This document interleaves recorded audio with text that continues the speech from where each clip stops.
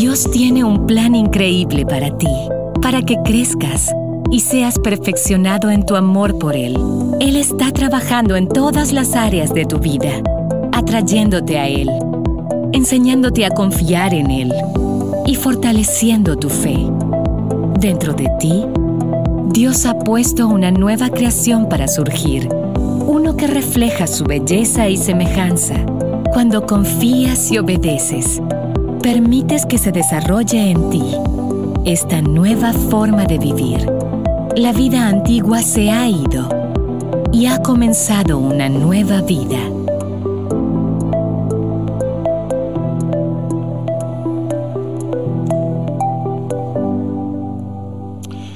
Hola y muchísimas gracias por acompañarnos en esta tarde, ya sea en este auditorio o en línea. Bienvenidos a Sugar Creek en español, y estamos en medio de una serie donde estamos hablando acerca de algo que todos nosotros queremos, que es una transformación. La realidad es que todos estamos buscando un cambio en nuestras vidas. Hay áreas que nosotros sabemos que necesitan ser corregidas, que necesitan mejorar. Y la idea de un cambio, de una transformación, es algo que todos nosotros tenemos. Y por eso la primera parte de esta serie, lo que estamos viendo es que esa transformación solamente sucede cuando Dios lo hace en nosotros. No importa nuestra fuerza de voluntad, no importa qué tanto nosotros nos esforcemos por cambiar, nosotros podemos traer un cambio temporal, pero solamente Dios puede traer un cambio completo en nuestra vida. Y hoy lo que vamos a hablar acerca de esta transformación que Dios quiere hacer en nosotros es que parte esencial, una parte clave de lo que tiene que pasar en nosotros es que Dios tiene que cambiar nuestra forma de hablar, tiene que cambiar nuestra boca. Y sobre todo tiene que cambiarnos con respecto al tema de las quejas, porque la realidad es que la gran mayoría de nosotros somos expertos en quejarnos. Y hoy lo que vamos a hablar es acerca de quebrando la queja. Ahora, cuando se trata acerca de esto de la queja, una de las cosas que nosotros necesitamos darnos cuenta es de que la queja al final es el enemigo principal del gozo. La queja es el enemigo principal del gozo. Y esto es importante que nosotros lo entendamos, porque parte de lo que Dios está haciendo en nuestras vidas, parte de lo que Él nos está cambiando, es precisamente atraer una vida en donde nosotros podamos disfrutar de mayor gozo en nosotros. La mayoría de nosotros decimos: yo quiero ser feliz, yo quiero tener mayor alegría en nuestra vida. Y todas esas cosas, aunque son buenas, la alegría y la felicidad, el problema es que son cosas que dependen de factores externos. Y si depende de un factor externo, entonces en el momento en el cual ese factor se ha quitado, también nuestra alegría y nuestra felicidad es quitada también. Pero en cambio, el gozo, que es algo más profundo, depende de un factor interno, que es lo que Dios hace en nuestras vidas. Y cuando Dios trae ese cambio, Él, como parte de eso, trae un gozo en nuestras vidas. Y quizás tú puedas estar diciendo: Juan Carlos, eso suena muy bien, pero la realidad es que yo no estoy experimentando gozo en mi vida. Yo no estoy experimentando esa sensación de gozo profundo dentro de mi corazón. Más bien, los problemas tal parece como que están ahogando el gozo en mi corazón, y no sé qué es lo que tengo que hacer para realmente experimentarlo. Y lo que necesitamos entender es que el enemigo principal que combate en contra del gozo de nuestro corazón, aunque hay muchas cosas, pero el enemigo principal siempre va a ser la queja. Va a ser la queja. Y todos nosotros tenemos la tentación de quejarnos de muchas cosas que suceden en nuestra vida. Inclusive estaba viendo un estudio donde decía que en promedio cada persona, cada uno de nosotros, en una conversación típica, tendemos a quejarnos por lo menos una vez por minuto. Una vez por minuto. Algunos de nosotros somos más expertos y nos quejamos más.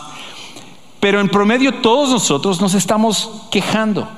Y alguien podría decir: bueno, Juan Carlos, yo tengo razones para quejarme, porque ahorita estoy pasando por problemas en mi matrimonio, estoy pasando por problemas en el trabajo, estoy pasando por esta situación del COVID y cómo ha afectado mis finanzas y todo, y sin duda alguna que nosotros podríamos tener razones para quejarnos, pero esto es lo que nosotros necesitamos darnos cuenta, que siempre encontraremos una razón para quejarnos, siempre encontraremos una razón para quejarnos. Cuando nosotros empezamos a fijarnos en lo que está mal en nuestra vida, vamos a encontrar razones por las cuales nosotros podemos justificar el quejarnos. Y ya sea que pase algo en nuestro matrimonio, pasa algo en nuestra familia, hay una situación con nuestros hijos, hay una situación con nuestros papás, con compañeros en la escuela o compañeros en la oficina o en el trabajo, siempre vamos a poder encontrar una razón por la cual nosotros podemos quejarnos de cosas que están sucediendo en nuestra vida. Y la cosa es que con el paso del tiempo, la queja es como ese tipo de huésped que llega a nuestro corazón, se aloja en nosotros y luego pasa de ser un huésped a ser un residente de nuestra vida. Y mientras nosotros más permitimos que la queja resida dentro de nosotros, se convierte en un hábito que termina por, como vamos a ver en un momento, dañarnos en muchas diferentes áreas de nuestra vida. Y todos nosotros tenemos que cuidarnos de que la queja se convierta en ese tipo de hábito que viene a lastimar nuestra vida y a lastimar a aquellos que están a nuestro alrededor. Y el problema es de que muchas veces nuestras quejas inclusive pueden ser hasta por cosas pequeñas como también por cosas grandes.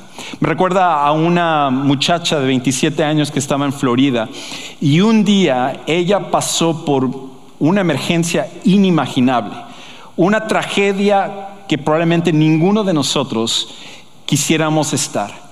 Y resulta que la tragedia que ella pasó es que un día ella llegó a McDonald's y ella había pedido McNuggets y se habían acabado los McNuggets.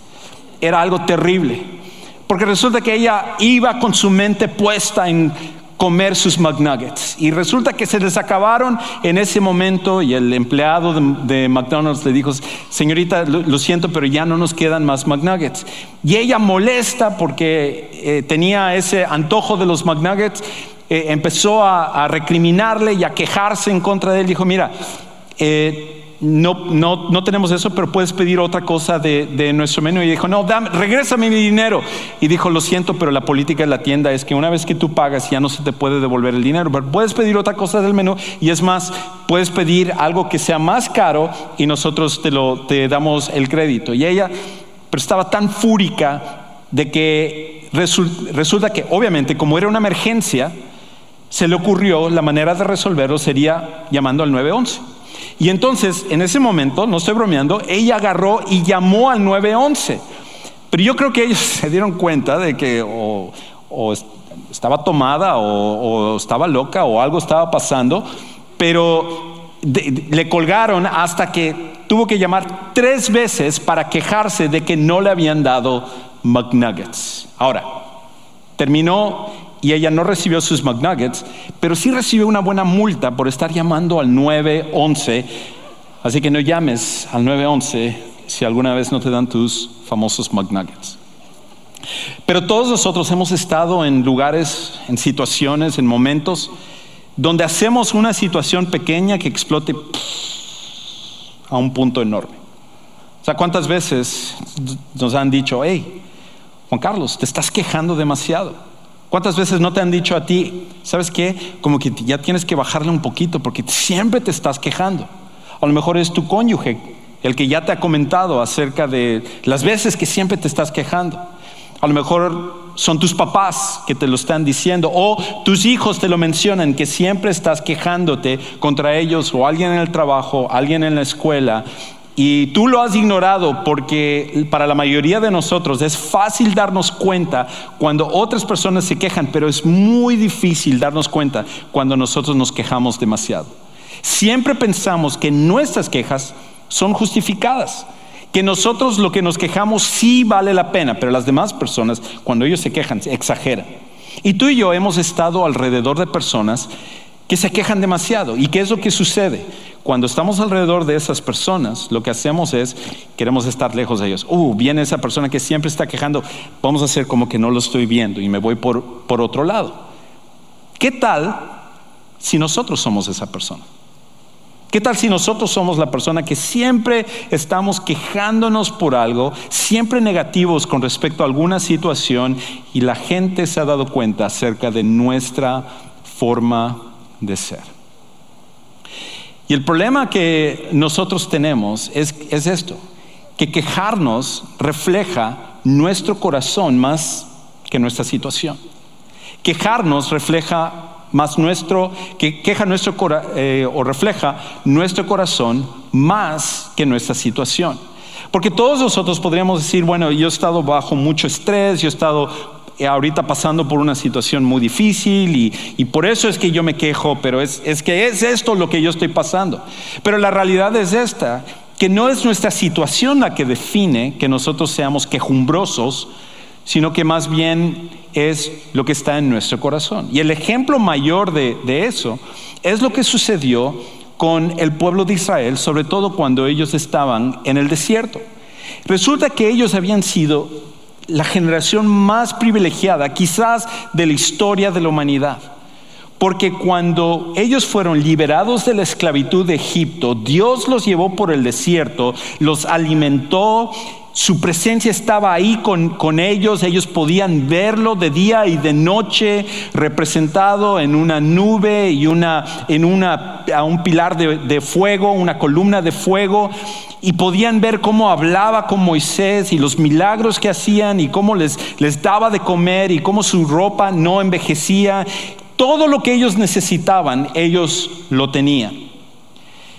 Y la Biblia nos dice que en 14 ocasiones diferentes, aunque no creo que eran las únicas veces, pero la Biblia registra 14 ocasiones en las que el pueblo de Israel, estando en esa situación, se quejaban en contra de Dios, de Moisés, de los líderes de la situación. Inclusive en una ocasión, en el libro de Números, ellos estaban quejando y diciendo, yo me acuerdo de los melones que había en Egipto, los melones y los pepinos, las cebollas, los ajos.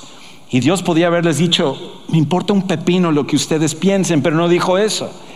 Ellos se quejaban por cualquier cosa, porque una cosa que sucedía es que aunque ellos estaban quejando de lo que ya no tenían, que tenían en Egipto, una cosa que no se acordaban es que eran esclavos.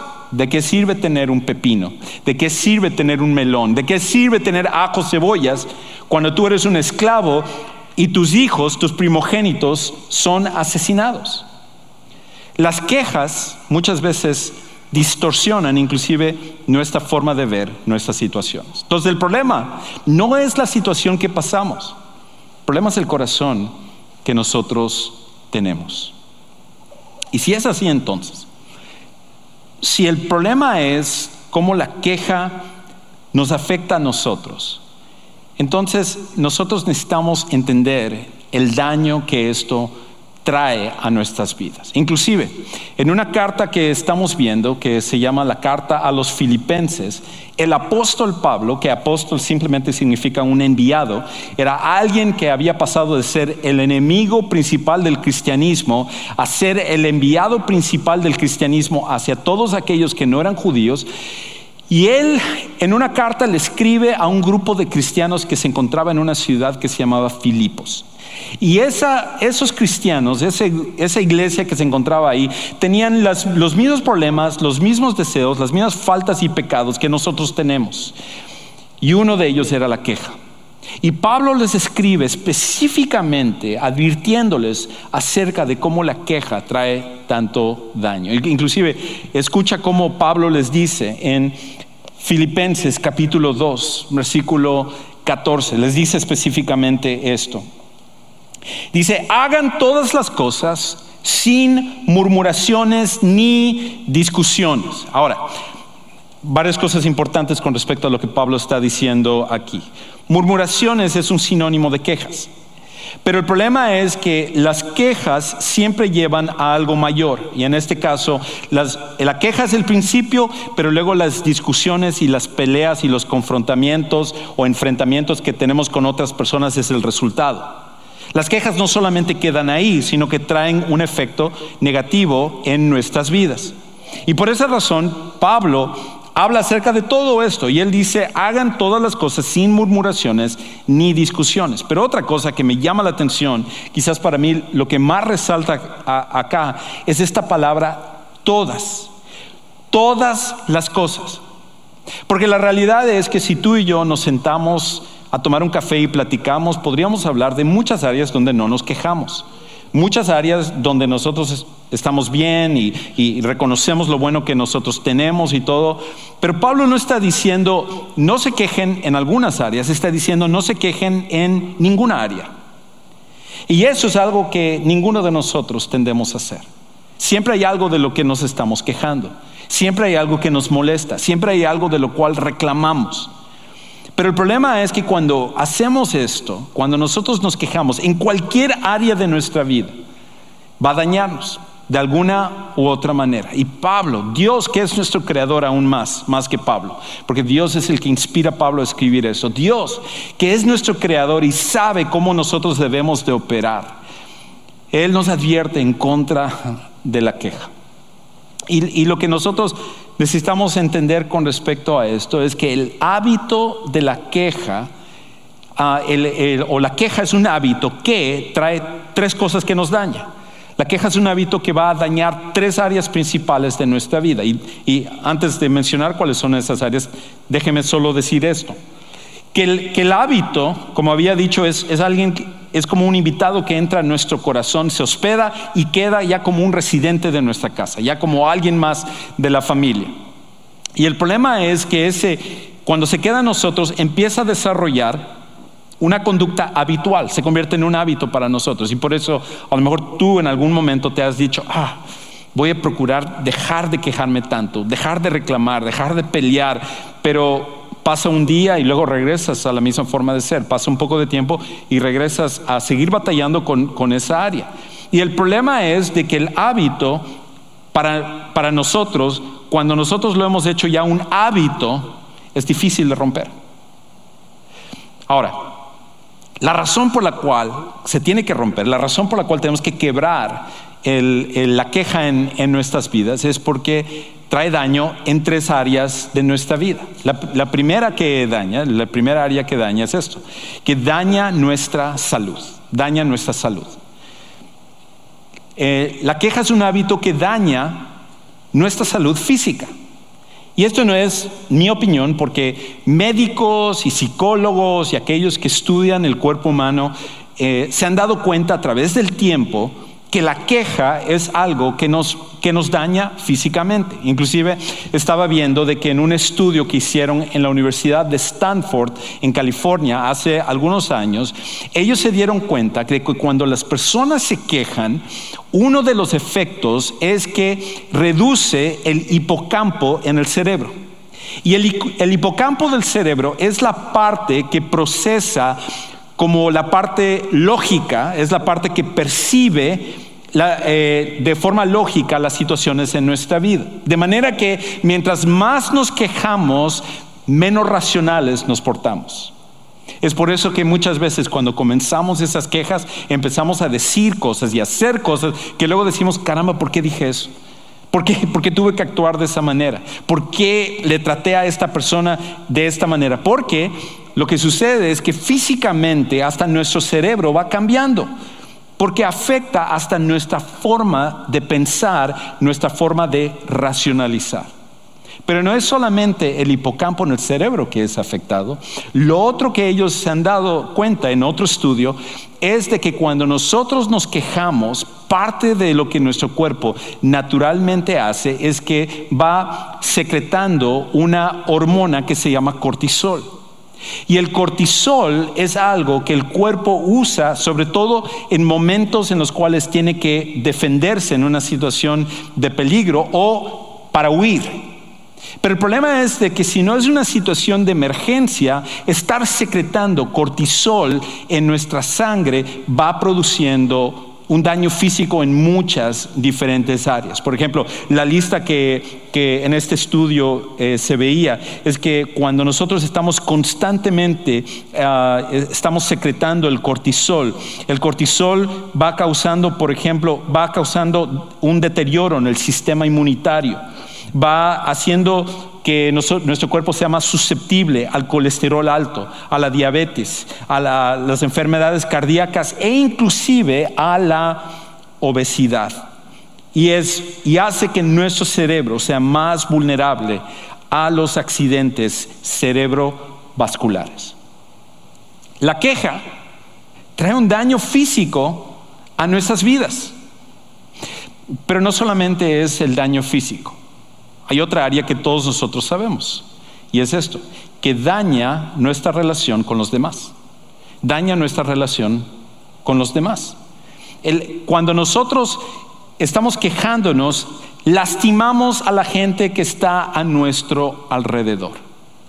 Y por eso es que, como mencionaba hace un momento, hay gente que nos evita porque no quieren estar al lado de personas que siempre se están quejando. O a lo mejor en nuestro matrimonio hemos visto un distanciamiento con nuestros hijos o con nuestros papás o con personas que eran amigos cercanos, porque la queja es como que estamos levantando ese muro que va separándonos de esas relaciones, porque lastimamos a la gente. Cuando nosotros somos quejumbrosos, empedernidos, vamos a encontrar una manera de quejarnos hasta de las personas que nosotros amamos. Y eso termina por dañar nuestras relaciones con los demás, nuestra relación con aquellos que inclusive nosotros amamos. Pero hay una tercera cosa, y la tercera cosa es esta, que la queja es un hábito que daña nuestra manera de representar a Jesús. Daña nuestra manera de representar a Jesús. Y para aquellos de los que estamos aquí o estamos viendo este mensaje y somos seguidores de Jesús, una de las cosas de lo que más nos debe de importar es la manera en la cual nosotros estamos representando a Jesús a las demás personas. Y por eso Pablo dice esto. Él continúa diciendo ahora en el versículo 15, dice: hagan todas las cosas sin murmuraciones ni discusiones, para que sean irreprensibles y sencillos, hijos de Dios sin tacha en medio de una generación torcida y perversa, en medio de la cual ustedes resplandecen como luminares en el mundo. Hay algo acerca de aquellas personas que hasta en circunstancias difíciles, hasta en sus peores problemas, hasta cuando están bajo mucho estrés, en vez de quejarse, actúan con tranquilidad y actúan con paz. Tú seguramente has conocido a alguna persona que tú dices: caramba, nunca he escuchado a esta persona quejarse, nunca he escuchado a esta persona hablar mal de los demás. Y esas personas tienen un atractivo acerca de ellos. Es algo que llama la atención y las demás personas admiran a aquellos que son así. Y Pablo lo que está diciendo es que cuando nosotros hacemos eso, lo que estamos haciendo es, estamos mostrando nuestra confianza en Dios. Estamos mostrando que hasta en los peores problemas, en vez de tomar la reacción que todo el mundo toma, que es el de quejarse, lo que nosotros decimos es: porque sé que Dios está en control de este problema, porque sé que al final puedo confiar esto a Dios y yo sé que Él lo va a resolver, quizás no a la manera como yo quisiera, pero sé que Él lo va a resolver a la mejor manera. Puedo estar tranquilo y no necesito recurrir siempre a quejarme de todas las cosas. Y cuando nosotros hacemos eso, entonces las personas pueden ver algo diferente en nosotros, y eso hace que tengamos la oportunidad de poder hablar a otros acerca de Jesús. Porque todo el mundo se queja, pero son pocos los que mantienen la cordura hasta en momentos difíciles. Solamente aquellos que confían en Dios pueden realmente hacer eso a cabalidad.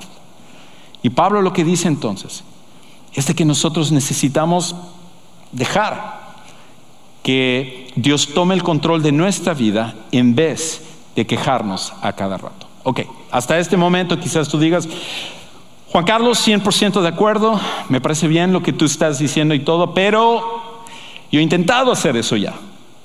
Yo he intentado no quejarme y momentos difíciles, cuando pierdo 1 hora de sueño una vez al año, todas estas situaciones, hay tantas cosas por las cuales nosotros nos podemos quejar. Pero la pregunta es esta, ¿cómo lo hago?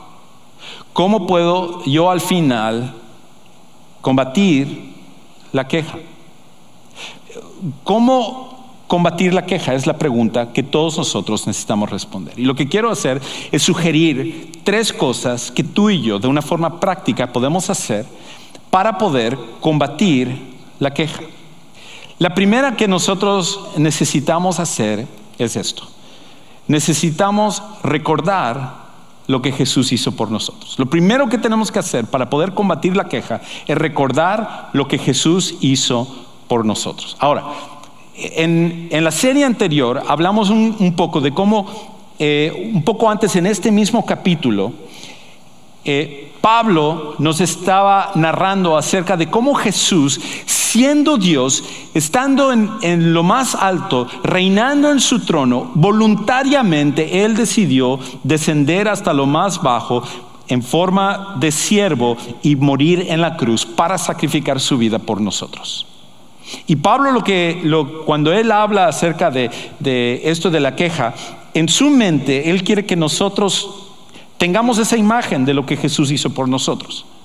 De manera que hasta en nuestros peores días, hasta cuando nosotros estamos agobiados por nuestros problemas y viene el deseo de quejarnos y hablar y manifestar el enojo y la molestia que está en nosotros podamos hacer una pausa, un paso hacia atrás, mirar hacia lo que Jesús hizo por nosotros, que Él en cambio voluntariamente tomó el peor lugar y lo hizo porque nos ama.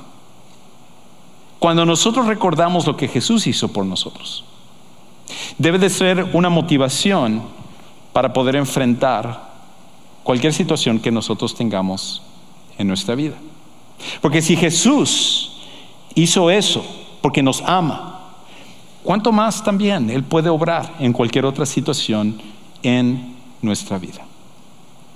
Cuando tú y yo estamos con ese deseo, con esa tentación de quejarnos, lo primero que necesitamos hacer es pausar y recordar lo que Jesús hizo por nosotros. Pero hay otra cosa que también necesitamos hacer. Para poder combatir esto de la queja, el hábito de la queja, la manera en la cual nosotros lo combatimos es orando más de lo que nos quejamos. Orando más de lo que nos quejamos. El hábito de la queja es algo que desarrollamos. El hábito de la oración es algo que debemos desarrollar también. Si la queja es el enemigo principal del gozo, el enemigo principal de la queja es la oración. Entonces, la oración tiene que ser una parte de combatir lo que es la queja. Escucha cómo Pablo habla de esto. Más adelante, en este mismo libro, pensando acerca de todas estas ideas, él dice en el capítulo 4, versículo 6, lo siguiente. Dice, por nada estén afanosos. Y eso es algo que todos nosotros combatimos. Y el afán muchas veces es como una gasolina que alimenta nuestras quejas. Porque la palabra afán, en el idioma original en el cual la Biblia fue escrita, significa ser jalado en muchas direcciones.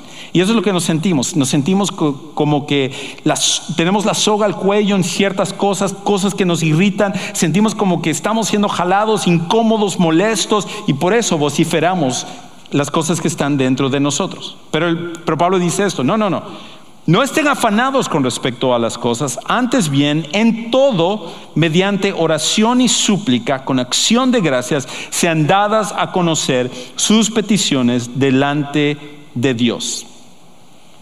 Y me encanta el contraste que Pablo hace aquí. Lo que él dice es, no nos quejemos por ninguna situación, más bien en toda situación oremos. Es lo que necesitamos hacer. Juan Carlos, pero estoy teniendo problemas en mi matrimonio. Hasta en esa situación, en toda situación necesitamos orar, en ninguna situación nos debemos de quejar. Pero está pasando esta situación en el trabajo. En ninguna situación debemos de quejarnos, en toda situación debemos de orar. El principio se aplica para todo lo que sucede en nosotros. No importa que sea una situación grave o no importa que sea una situación leve. El punto es reemplazar lo que estábamos haciendo con otra cosa. Necesitamos quitar el hábito de quejarnos y empezar a desarrollar el hábito de la oración. Porque la pregunta es esta: ¿cuántas veces la queja ha resuelto alguno de tus problemas? Cuando después de que te quejas con tu esposo, tu esposa, tus hijos o tus papás, todo, dices, oh, wow, las primeras 250 veces que me dijiste eso molesto, como que no lo entendí, pero ahorita ya sí lo entendí, ahora sí, vamos a cambiar esa situación. No, eso nunca sucede. Las quejas lo que hacen es cerrar a las personas, no abrir a las personas. Y por lo tanto, si la queja no puede resolverlo, la oración sí es un hábito que necesitamos nosotros enfocarnos. Lo tercero y lo último que necesitamos hacer. Necesitamos reemplazar el hábito de la queja con el de la gratitud. Necesitamos reemplazar el hábito de la queja con el de la gratitud. Lo que más combate la queja es la gratitud. Es el punto más importante quizás de todos estos. Porque cuando una persona es alguien que da gracias por lo que tiene, es mucho más difícil que se queje por sus situaciones. Y por eso Pablo dice esto en otro libro. Él dice esto en 1 Tesalonicenses 5:18. Den gracias por todo o en todo, porque esta es la voluntad de Dios para ustedes en Cristo Jesús. No nos quejemos por ninguna situación, oremos, desarrollemos el hábito de la oración y demos gracias en cada situación también. Cosas buenas y cosas malas también. Necesitamos dar gracias a Dios. Y todos nosotros fuimos recordados de esto hace como 3 semanas cuando vino la tormenta de nieve, en el cual cosas que nosotros muchas veces ni nos acordamos de dar gracias a Dios, como la electricidad, el gas, aire acondicionado, agua y todas las cosas que normalmente disfrutamos, por unos días dejamos de tenerlo y nosotros hubiéramos dado cualquier cosa para volver a reponer aquello que nosotros habíamos perdido. Hay tantas cosas que tú y yo tenemos para darle gracias a Dios. Y cuando nosotros desarrollamos el hábito de la gratitud, vamos a ver cómo es mucho más fácil dejar de quejarnos. Me recuerda a una historia que sucedió hace varios años. Y un hombre que se llamaba Dennis Weidler, un día él estaba en el aeropuerto e iba a llegar a tomar su vuelo, pero iba tarde por diferentes circunstancias y llegó ahí al mostrador para finalmente subirse al avión, pero había llegado demasiado tarde. Ya habían cerrado la puerta del túnel para entrar al avión, ya habían cerrado las puertas del avión y él dijo, mire, tengo que irme en este vuelo, tengo que llegar, por favor, hagan una excepción, dígale al piloto que se detenga un momento y déjenme pasar. Pero el empleado de la aerolínea no estaba escuchando lo que está diciendo, dijo, lo siento, es la política de nuestra aerolínea que ya no puedo dejar pasar a ninguna persona pasado un cierto tiempo. Y él decía, por favor, hagan una excepción, es que tengo que estar en este vuelo y poder llegar porque tengo unas reuniones de negocios y tengo que estar ahí. Él decía, lo siento, es que no puedo hacer nada. Y entonces Dennis empezó a quejarse de qué tipo de empleado es usted y cómo es posible, dónde está su servicio al cliente, poder ayudar a las personas. Y estaba tan fúrico que inclusive agarró su boleto y se fue buscando la oficina principal de la aerolínea, bajó para llenar una forma y quejarse de forma oficial de ese empleado y de la aerolínea.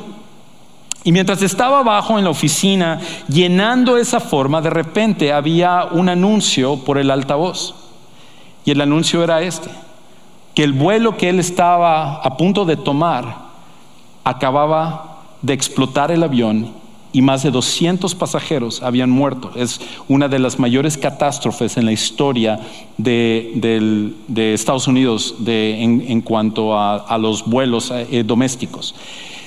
Y él estaba a punto de ser eso. Si no hubiera sido porque le detuvieron, él en esos momentos estaría muerto. Y agarró la forma que él estaba llenando, quejándose, le hizo una bolita, lo tiró a la basura y se fue. Y tomó su boleto y lo enmarcó y lo puso en su oficina. Y todos los días, cada vez que él tenía sobre todo un problema, algo que le molestaba, que él quería quejarse, iba hacia la pared para ver ese boleto y recordar lo mucho que él tenía para dar gracias de que él todavía estaba vivo y que él tenía segundas oportunidades para hacer las cosas que de otra manera no hubiera podido hacer. Como seguidores de Jesús, hay tantas cosas que tú y yo tenemos para dar gracias a Dios.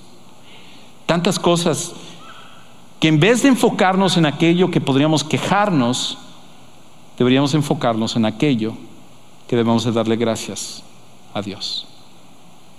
Quizás para ti esto necesita comenzar al poner tu fe en Jesús como tu Salvador personal. A lo mejor tú estás aquí y la queja no es tu peor problema. Tu peor problema es que tú estás separado de Dios por tus pecados, como todos lo hemos estado. Y no importa qué tan bueno nos portemos, no importa qué tan religiosos seamos o morales seamos, no hay nada que podemos hacer para construir un puente para llegar a Dios. Pero Dios te ama tanto que en vez de esperar a que nosotros de forma inútil pudiéramos tratar de llegar a Él, Él decidió construir el puente para llegar a nosotros por medio de su Hijo Jesús. Y Jesucristo vino, se sacrificó su vida por ti y por mí. Y Él resucitó al tercer día. Y la Biblia nos dice que cuando ponemos toda nuestra confianza en lo que Él hizo por nosotros, entonces podemos tener la oportunidad de ser perdonados de todos nuestros pecados y tener una relación con Dios como nuestro Padre.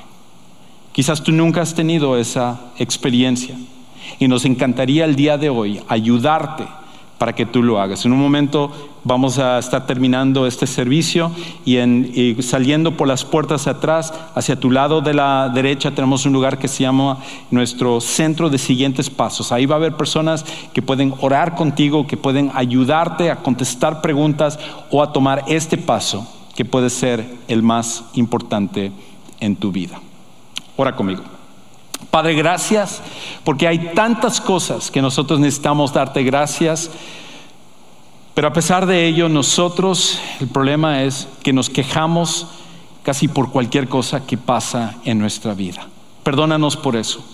Ayúdanos a romper o a quebrar la queja que hay en nuestro corazón, ese espíritu tan quejumbroso que todos nosotros tendemos a construir, y ayúdanos a reflejar tu amor para realmente manifestar a Jesús en nuestras vidas. Te amamos y te damos gracias por esto y oramos en el nombre de Cristo Jesús. Amén.